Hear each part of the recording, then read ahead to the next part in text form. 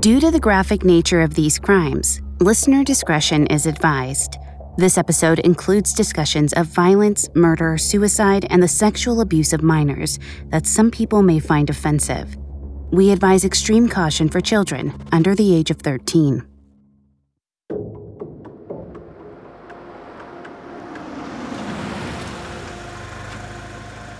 When Elizabeth Griffin Hall pulled into the driveway, the clock on her dashboard read 11:57 a.m. She'd hardly come to a stop before 7-year-old Charlie and 5-year-old Braden barreled out of the back seat and rushed up the front steps. They were so thrilled to see their father. Elizabeth hoped it would last, but she'd been in social work long enough to know that excitement had a way of turning into resentment. Strained father-son relationships rarely had happy endings. She opened the car door and rose from the driver's seat, her back aching as she straightened up. She walked slowly towards the porch, but before she got up the steps, Josh Powell flung the door open. The boys immediately dashed through his legs into the house. Josh gave Elizabeth a tight-lipped nod before slamming the door in her face. Elizabeth tried the knob, locked. Through the door, she heard Josh tell his children he had a surprise for them. She pounded on the door and rang the bell frantically. She was supposed to supervise Josh's visits with the boys. He couldn't be allowed to be alone with them. As she made her way back to her car to call her supervisor, she heard one of the kids cry out. It wasn't the sound of a boy who was delighted to see his father. It was a scream of terror.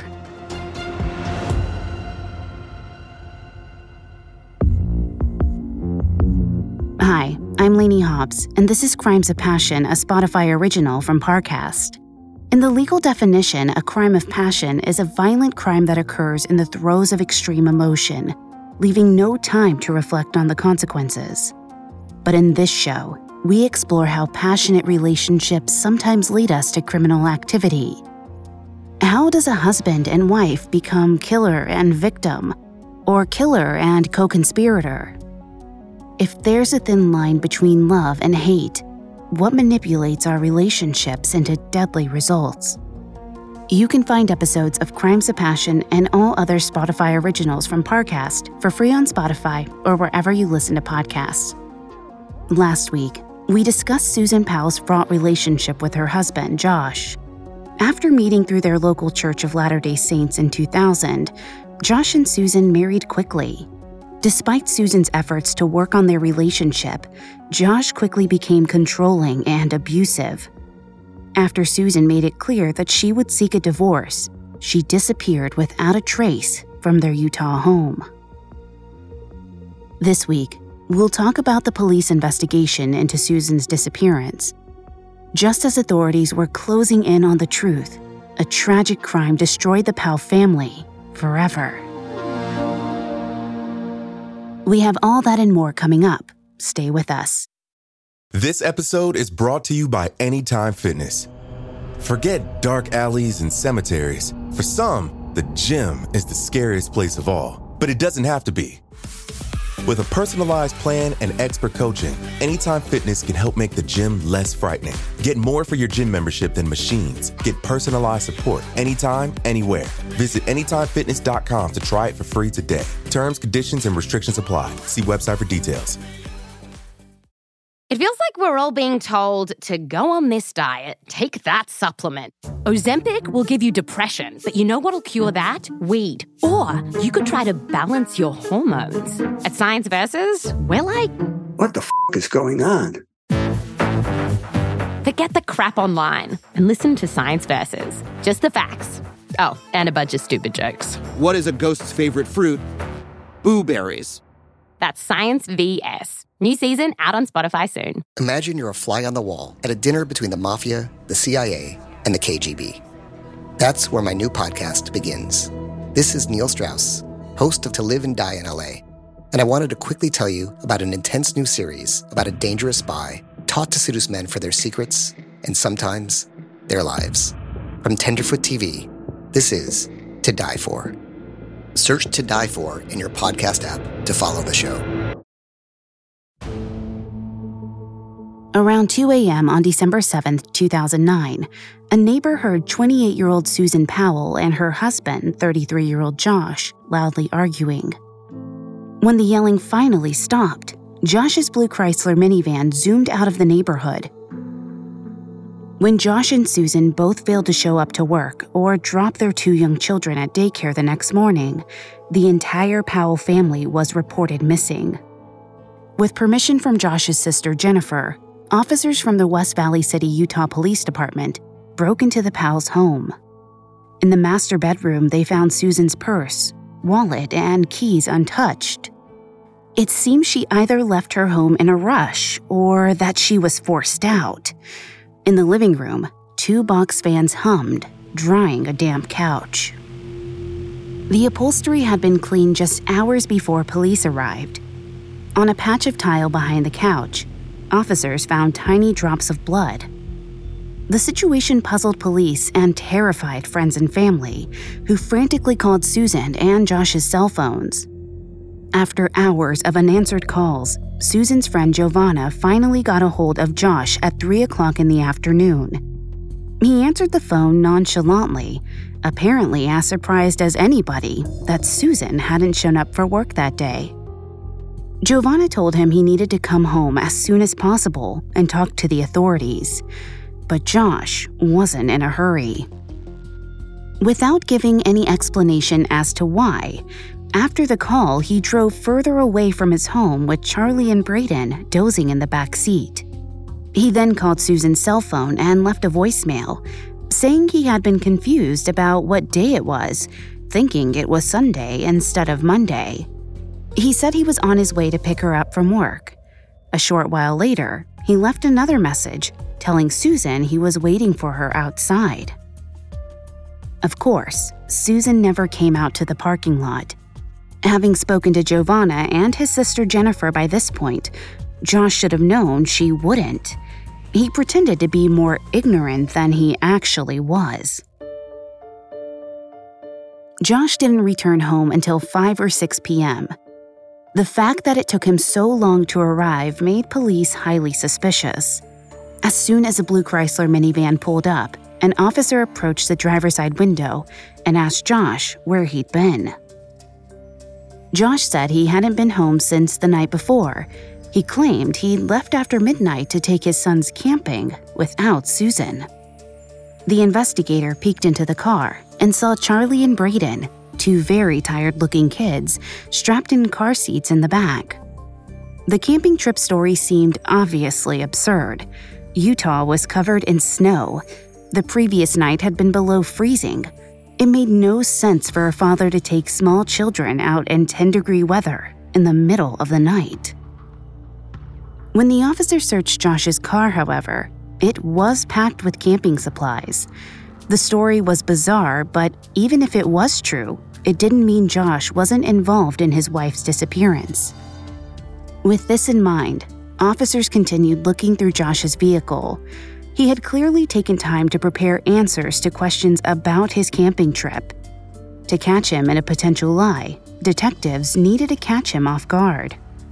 Before I continue with Josh's psychology, please note, I am not a licensed psychologist or psychiatrist, but I have done a lot of research for the show.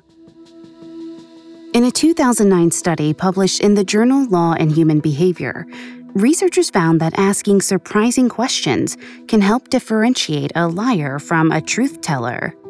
This may be because liars tend to carefully plan their stories and have more difficulty improvising. While the 2009 study focused on college students, its findings were useful for those who study criminal behavior during interrogations. Josh's inconsistent answers fit the pattern of a liar who felt caught off guard. Hidden among the camping supplies in Josh's car, investigators found Susan's cell phone with a SIM card removed. Exactly what they needed. Josh acted surprised that the officers discovered the device and couldn't adequately explain why it was in his car since his wife reportedly stayed home the night before. When police asked Josh where his wife might be, he said he didn't know, but later suggested that she ran off with another man. To anybody who knew Susan, the idea that she had a secret lover was ridiculous. Susan had certainly been unhappy with her marriage, but she was, at her core, a family-oriented Mormon woman. If she went anywhere voluntarily, it wouldn't have been with another man, and she never would have left her children behind. Authorities, however, were still getting an idea of who Susan Powell was. They didn't yet realize how Josh was twisting the story. After interviewing Josh briefly that evening, the police told him he had to come in the next day for a proper interview. Unfortunately, that also gave Josh an opportunity to cover his tracks. The next morning, his sister Jennifer walked in on him doing just that. Jennifer parked her car and walked quickly up her brother's front porch steps. She couldn't begin to imagine what Josh was going through. If her husband suddenly disappeared, she'd be devastated. She just hoped she could give Josh some comfort and reassure him that the police would find Susan soon. As she walked through the front door, Jennifer expected to find Josh zoned out on the couch or frantically calling people who might have information about his wife. Instead, she found him frantically vacuuming the living room carpet. Piles of freshly cleaned but not yet folded clothes were stacked in the laundry room. The entire house smelled like bleach. Josh was short with Jennifer. He claimed he didn't have time to talk. He had to get all the cleaning done before he talked to the authorities. Jennifer didn't want to think badly of her brother, but she couldn't help remembering the damp couch from the previous morning. At first, she explained it away, thinking that Charlie and Braden had probably spilled something on the upholstery. But now that she saw Josh scrubbing down his entire home, she feared the worst.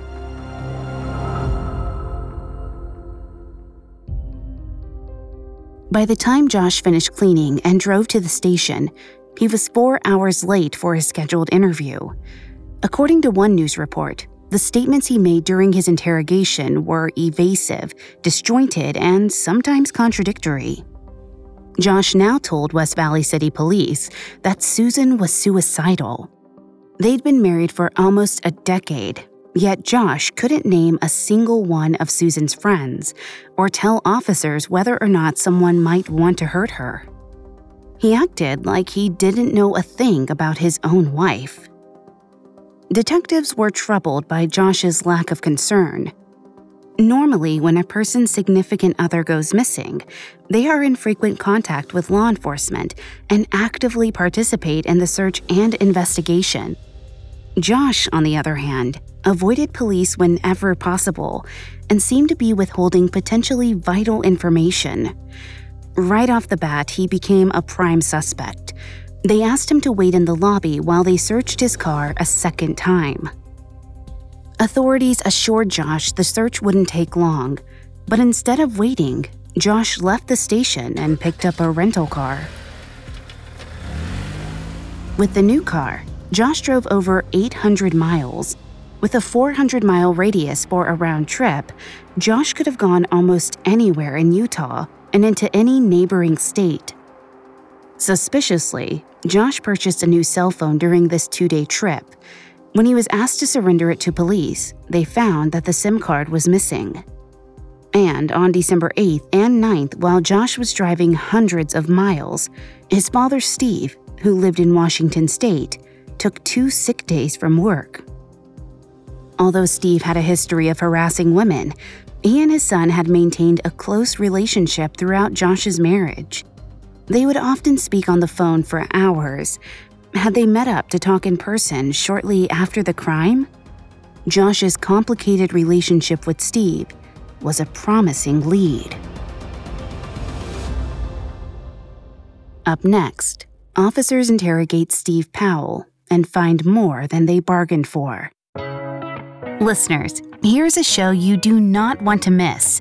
When it comes to love, every story is unique. Some play out like fairy tales and some don't. In Our Love Story, the new Spotify original from Parcast, you'll discover the many pathways to love as told by the actual couples who found them. Every Tuesday, Our Love Story celebrates the ups, downs, and pivotal moments that turn complete strangers into perfect pairs. Each episode offers an intimate glimpse inside a real-life romance, with couples recounting the highlights and hardships that define their love. Whether it's a chance encounter, a former friendship, or even a former enemy, Our Love Story proves that love can begin and blossom in the most unexpected ways. Ready to hear more? Follow Our Love Story free on Spotify or wherever you listen to podcasts. This episode is brought to you by Anytime Fitness. Forget dark alleys and cemeteries. For some, the gym is the scariest place of all, but it doesn't have to be. With a personalized plan and expert coaching, Anytime Fitness can help make the gym less frightening. Get more for your gym membership than machines. Get personalized support anytime, anywhere. Visit AnytimeFitness.com to try it for free today. Terms, conditions, and restrictions apply. See website for details. Now, back to the story.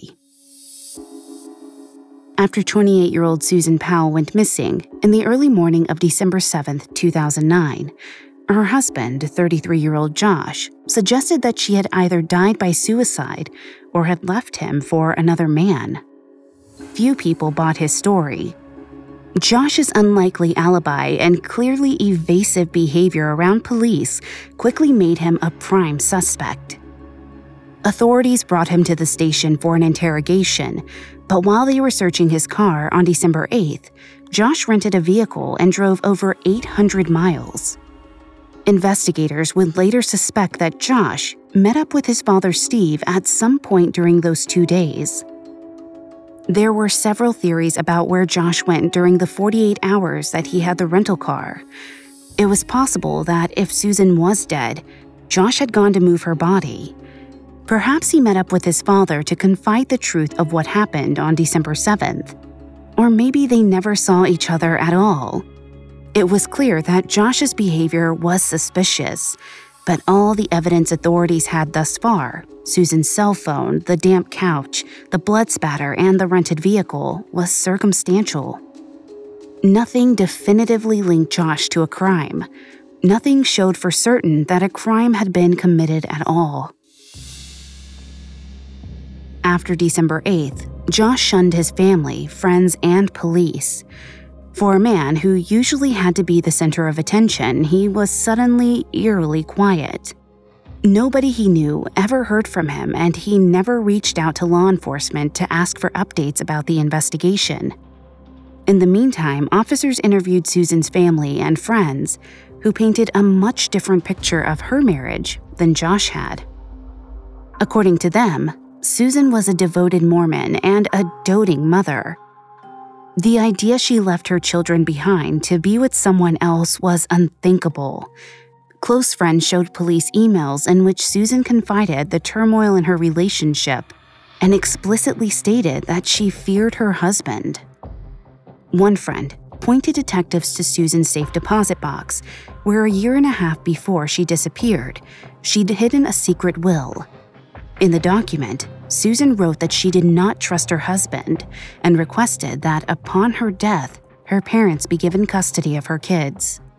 Near the end, Susan wrote, "If I die, it may not be an accident, even if it looks like one." Officers also spoke to an acquaintance who talked to Josh at a Christmas party in 2008.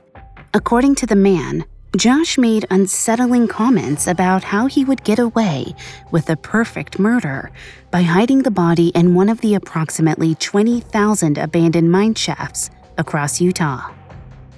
Josh said no one would ever think to search there.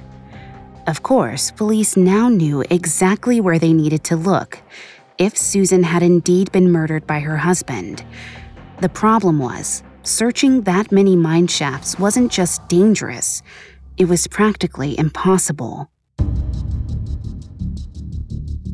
The newest round of interviews also shed light on Steve Powell's disturbing behavior towards Susan. Josh's father had stalked and harassed his daughter-in-law, so it was possible that he might have had a hand in her disappearance. On December 17th, 10 days after Susan was reported missing, West Valley City Police questioned Steve. In his interviews, Steve openly admitted his infatuation with Susan, but tried to make the imagined romance seem consensual. Although Susan turned Steve down and moved nearly 900 miles just to get away from him, he somehow believed that the two of them shared a mutual affection. His delusion was unsettling, but he had an alibi for December 7th. He spent the day at home with 3 of his children. Besides Josh, Steve had one other child who didn't live with him, Jennifer. She was the one who previously gave police the okay to search Josh and Susan's home. Now she sat for an interview and painted a picture of a twisted and damaging family situation in Steve Powell's home. Jennifer claimed that her father had a serious pornography problem and that strange sexual behaviors, including his voyeurism, were normalized in his home. When she was a child, Steve left pornographic images pulled up on his computer and magazines such as Playboy, laying out where she or her 4 siblings could easily stumble upon them. This inadvertent exposure to pornography at such a young age traumatized Jennifer and likely did the same to her siblings. According to researchers Antonia Quadara and Alisar El-Moor from the Australian Institute of Family Studies, pornography, while not inherently problematic, can have far-reaching effects on young people. According to Dr. Quadara and Dr. El-Moor, male adolescents who view pornography frequently are more likely to view women as sex objects, hold sexist attitudes, and strengthen attitudes supportive of sexual violence and violence against women. This is significant in places like the United States, where approximately 1 in 6 women will experience rape or sexual violence. Pornography can encourage the idea that male sexual aggression is acceptable or desirable. Misogynistic attitudes were pervasive in Steve's house. He cheated on and berated his wife, who eventually left him. He kept images of pinup models on his bedroom walls. Josh was exposed to pornography at a young age, and evidence would later reveal that he, like his father, regularly viewed pornography as an adult. With all this in mind, it's easy to see where Josh's penchant for controlling and berating Susan was nurtured. Jennifer told police that she had no doubt that her brother was capable of hurting or even killing Susan. Officers believed her. All of the evidence they had pointed to a murder perpetrated by Josh, though Steve may have somehow been involved too. Still, as unlikely as it seemed, it was also possible that Susan had left of her own volition. Without any concrete evidence that a crime had occurred, authorities were stuck. Since detectives didn't have enough probable cause to obtain a search warrant for the Powell's home, Josh had even more time to cover up potential evidence. Though he remained the prime suspect, Josh was a completely free man. When he decided to take his children and move in with his father in January 2010, just a month after Susan disappeared, officers couldn't do anything to stop him. To police, the move made it clear that Josh knew Susan wasn't ever coming home. Susan's parents, Charles and Judy, tried to hold on to hope that their daughter would be found. But Josh's move infuriated them.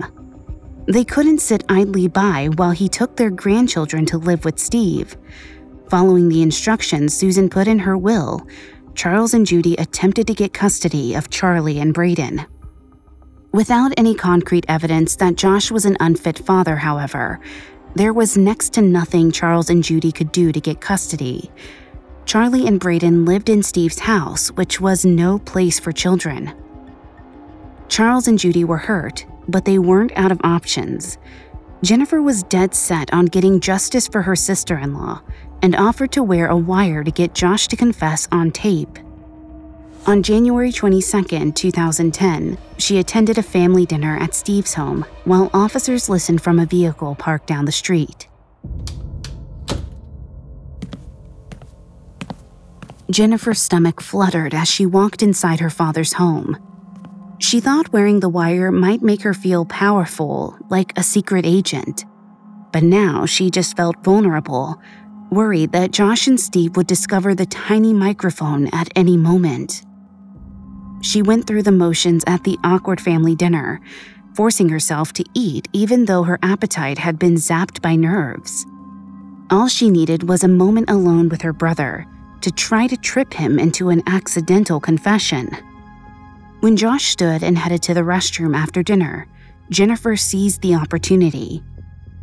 She waited in the hallway for him to open the door, then cornered him, her heart pounding in her ears.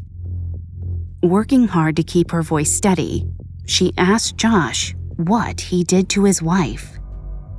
She watched as her brother's face suddenly grew hard. With a cold detachment in his voice, he told Jennifer that he wasn't allowed to talk to anybody about Susan's disappearance. All the time, his face remained impassive, stoic as stone. Jennifer even tried accusing Josh of murder outright, but he was impossible to shake. Her eyes filled with tears. She hardly recognized him anymore. Jennifer ran out of Steve's house in a fury. The police assured her she'd done everything she could, but she nevertheless blamed herself for not getting a confession. It was their one chance, and she'd failed. Although detectives didn't want to admit it to Jennifer at the time, the confession really had been their last real hope. Unless they uncovered a piece of physical evidence linking Josh to Susan's disappearance, they wouldn't be able to get a warrant for his arrest. He could keep living in Washington with Steve, and authorities couldn't do anything about it. They continued conducting interviews and searched some of the safer mine shafts in Utah, but months passed with no new leads. In the meantime, though, public pressure on Josh increased. He was still the only suspect police publicly named in Susan's disappearance. To news outlets reporting on the case, he was the obvious culprit. In response to this scrutiny, 61-year-old Steve and 35-year-old Josh went on a bizarre media crusade. Their goal seemed to be to redeem Josh by slandering Susan. Steve told reporters from ABC News that Susan was flirtatious and that they had shared a mutual attraction. Josh said he believed his wife may have left him for another man because she was a very sexual person. The way they characterized Susan was out of touch with the way every other person she knew described her. Josh also told ABC News that Susan was unstable, citing entries from her journals in which she wrote about normal ups and downs of adult life. He once again suggested that if she didn't leave him, she may have died by suicide. Authorities were interested in Josh's mention of Susan's diaries. If they could access her writings, they might be able to learn more about the true nature of her relationship with Josh. Detectives had a hunch that Josh was storing the journals at Steve's home, meaning they'd need a search warrant to get them. So, in August of 2011, officers came up with a plan. If they could get Steve or Josh to admit they had Susan's journals, then they could get a warrant to search Steve's home. To do this, authorities organized a honk and wave with Charles Cox near Steve's home. On the surface, it looked like an effort to keep up awareness of the search for Susan. In reality, however, it was an operation designed to infuriate Steve and Josh. Police knew the two men wouldn't be able to resist a chance to make themselves the center of attention. When they drove by the honk and wave on August 20th, 2011, Steve and Josh pulled over to argue with Susan's family. They insisted that Josh was the real victim because media outlets were making him out to be a villain. More importantly, they admitted Susan's journals were at Steve's house. With this admission, West Valley City Police were able to obtain the search warrant. When officers entered the house, however, they found much more than Susan's diaries. Hidden in Steve's bedroom, investigators discovered a cache of items he'd saved from when Susan and Josh lived with him shortly after they got married, almost a decade prior. In carefully labeled and dated Ziploc baggies, Steve had Susan's used cotton balls, tampon applicators, and even pieces of her hair. He had clothing items that he'd stolen out of her laundry, still unwashed. He had a journal of his own in which he documented his growing obsession with his daughter-in-law. Incredibly, this wasn't the worst thing detectives uncovered. They found almost 4,500 photographs of Susan, nearly all of which were clearly taken without her consent or knowledge. To make matters worse, Susan wasn't the only object of Steve's infatuation. He had countless tapes of women and girls from around the neighborhood, some of which showed them walking outside, and some of which were filmed through half-open blinds or curtains. Steve even had videos of children as young as 8 years old bathing and changing clothes. On September 22, 2011, officers placed 62-year-old Steve Powell under arrest on charges of felony voyeurism and child pornography. Charlie and Braden, then 6 and 4 years old, were taken into protective care. Almost immediately, Charles and Judy received custody of their grandchildren. They were ecstatic to have the children back in a safe environment. Their excitement turned to dread, however, when the boys began making alarming comments about the night their mother disappeared. Up next, Charlie and Braden start talking. Now, back to the story. Just 1 month after Susan Powell went missing in the early morning of December 7, 2009, Josh Powell took their 2 children to Washington to move in with his father, Steve. Though police suspected Josh murdered his wife, they had no hard evidence. Thus, they couldn't restrict his movements, place him under arrest, or honor Susan's wish that her parents receive custody of her children. Almost 2 years later, in September 2011, officers arrested Steve on charges of felony voyeurism and child pornography.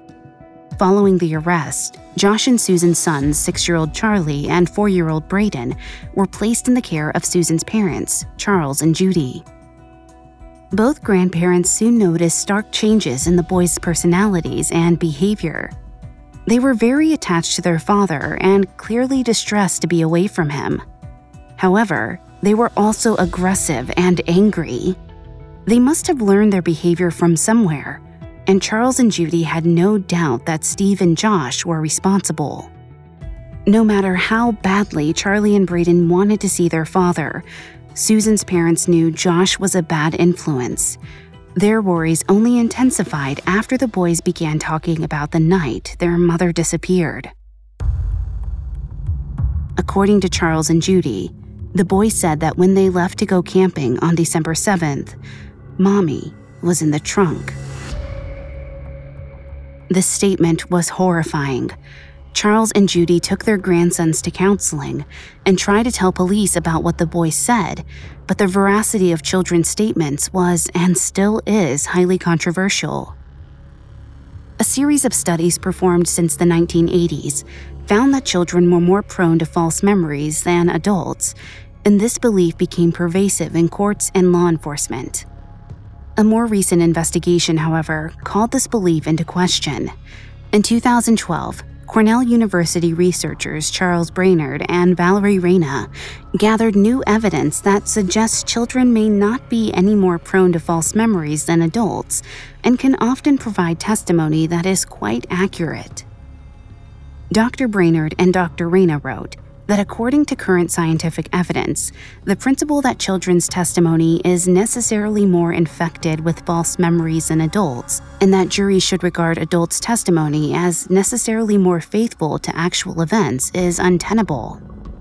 Although Charlie and Braden's statements could have been based in fact, officers were nevertheless reluctant to take their comments as evidence. But Charles and Judy believed the boys were revisiting repressed memories from December 7th, and that those recollections might be the key to discovering what happened to Susan. In the following months, Josh tried to regain custody of his sons while the boys made even more disturbing confessions. Both of them told their grandparents that they often slept naked at their father's house and sometimes shared a bed with him. Charles and Judy feared Josh was hurting the boys psychologically and perhaps even sexually.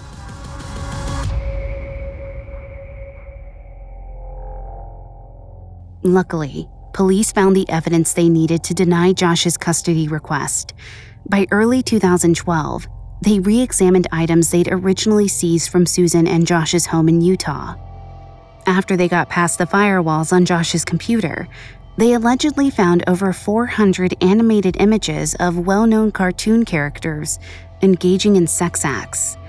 The images contained depictions of incest and underage characters.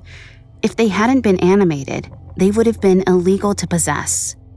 According to Dr. James Manley, the psychologist tasked with analyzing Josh, the reviewed images indicate someone's fantasy-laden view of having sex with children. Josh, however, fervently denied allegations of viewing or downloading any such material on his computer. He admitted that he did use pornography, but insisted that he always made sure the actors were of age. Josh likely pointed out that it took nearly 2 years from the time police seized his computer to when they reportedly found the images. In that time, he suggested, West Valley City Police could have planted evidence against him. In any case, the images made authorities wary of giving Josh custody of his children.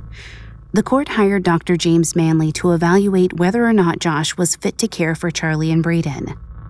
Although Dr. Manley said the children clearly had a strong bond with their father, he nevertheless rejected the custody request. According to him, Josh suffered from an adjustment disorder with traits of narcissism, which left him too focused on his own desires to properly meet Charlie and Braden's needs. Furthermore, Dr. Manley found the images on Josh's computer highly disturbing. On February 1, 2012, at Dr. Manley's suggestion, the court ordered Josh to undergo a psychosexual evaluation and a polygraph test to determine whether or not he posed an active threat to his children. It's impossible to know exactly how Josh felt when he was notified of the court-ordered evaluation. It's clear, however, that the test threatened to reveal a part of his mind that would likely cause him to lose custody of his children for good. It was a piece of himself he would do anything to keep secret. Josh must have believed that his time as a free man was waning. He would likely lose his children, and if police asked the right questions, the polygraph might reveal the truth of what happened to Susan. He decided that if he couldn't have his children, nobody could. A few minutes before 7-year-old Charlie and 5-year-old Braden arrived for their supervised visitation on February 5, 2012, Josh left a voicemail for his family members. He said, "I'm calling to say goodbye. I am not able to live without my sons, and I am not able to go on anymore." Just before noon that day, the social worker, a woman named Elizabeth Griffin Hall, arrived at the house Josh was renting. Charlie and Braden sprinted up the porch too fast for her to keep up. Josh let the boys in, gave Elizabeth a nod, and slammed the door. Through the door, Elizabeth heard a child scream, and she scrambled to call 911. According to Elizabeth, Josh Powell's house lit up just a few minutes later as she sat helplessly waiting for help to arrive. By the time officers finally showed up, they were too late. Josh lit the house on fire, and it burned so fiercely that neighbors said it looked like an explosion.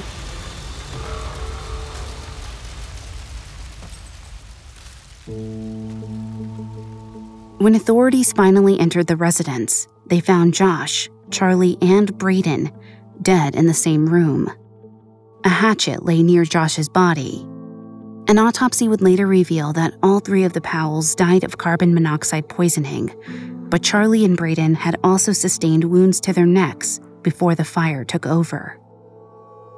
For everyone, but for Charles and Judy in particular, the tragedy was too awful to put into words. Neither of them could find the will to speak, not to reporters, not to family or friends, not even to each other. A person, Judy thought, could only handle so much. Her mind was a jumble of sorrow for her grandchildren, fury for the harm Josh did to their family, and somehow the tiniest sliver of hope that her daughter was still alive somewhere. All of these things she felt in equal, overwhelming measure. Her heart couldn't handle it. Her whole body felt numb. Her only solace came from having Charles beside her. She didn't have to explain these things to him. They lived the nightmare together, and together they would have to pull themselves out. They had to find a way to honor their daughter and to make sure their grandchildren didn't die in vain. Everyone in Susan's family was shocked and horrified by Charlie and Braden's deaths. As if Susan's disappearance wasn't awful enough, now Susan's sons, the two people she would have done anything for, were gone. Josh may have avoided the court's ruling, but many reporters saw his suicide as proof that he was guilty of the murders of both his children and his wife. Jennifer, now estranged from her siblings and her father, agreed. For Charles and Judy, the worst part of Charlie and Braden's deaths was the fact that they had warned the court and the police numerous times that Josh was dangerous. They saw his violence coming. They did everything they could to keep the boys away from him. Yet the state of Washington ignored their pleas, putting Josh's rights as a father ahead of Charlie and Braden's right to safety. Although Josh, the assumed perpetrator, was dead, police continued to search for Susan or her remains. Throughout the entire investigation, authorities traveled through 11 states and searched more than 400 mines. Still, no conclusive evidence was recovered. In May 2013, officers ended the active phase of their search. Years passed with no new leads.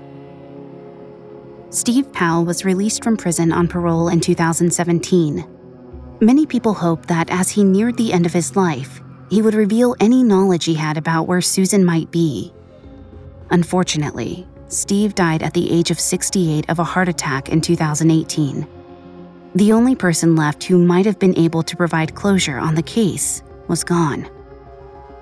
By January 2019, Charles and Judy had filed a wrongful death lawsuit against the state of Washington, and it was allowed to proceed. In July 2020, a jury ruled that Washington state officials were partially liable for the deaths of 7-year-old Charlie and 5-year-old Braden. Charles and Judy Cox were awarded more than $98 million. In a statement to a local Utah newspaper, Charles said, "Nothing can bring back the boys, but this is the end of a nightmare, and it's gratifying to hear a jury tell the state they were wrong and to award a verdict that will force them to change and make sure this doesn't happen to other children in the future." Charles and Judy established a foundation in Susan, Charlie, and Braden's honor that provides support for families with missing loved ones and victims of domestic violence. They continue to hold out hope that their daughter will one day be found.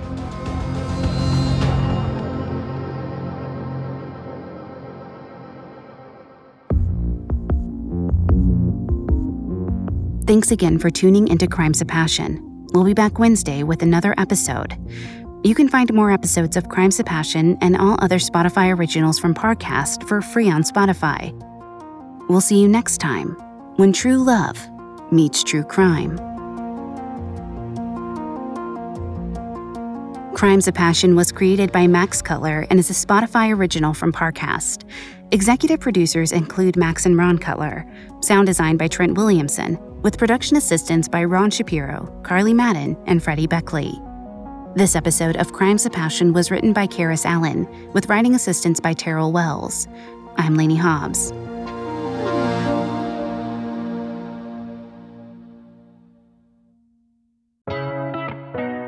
Don't forget to check out Our Love Story, the newest Spotify original from Parcast. Every Tuesday, discover the many pathways to love, as told by the actual couples who found them. Listen to Our Love Story free on Spotify or wherever you get your podcasts.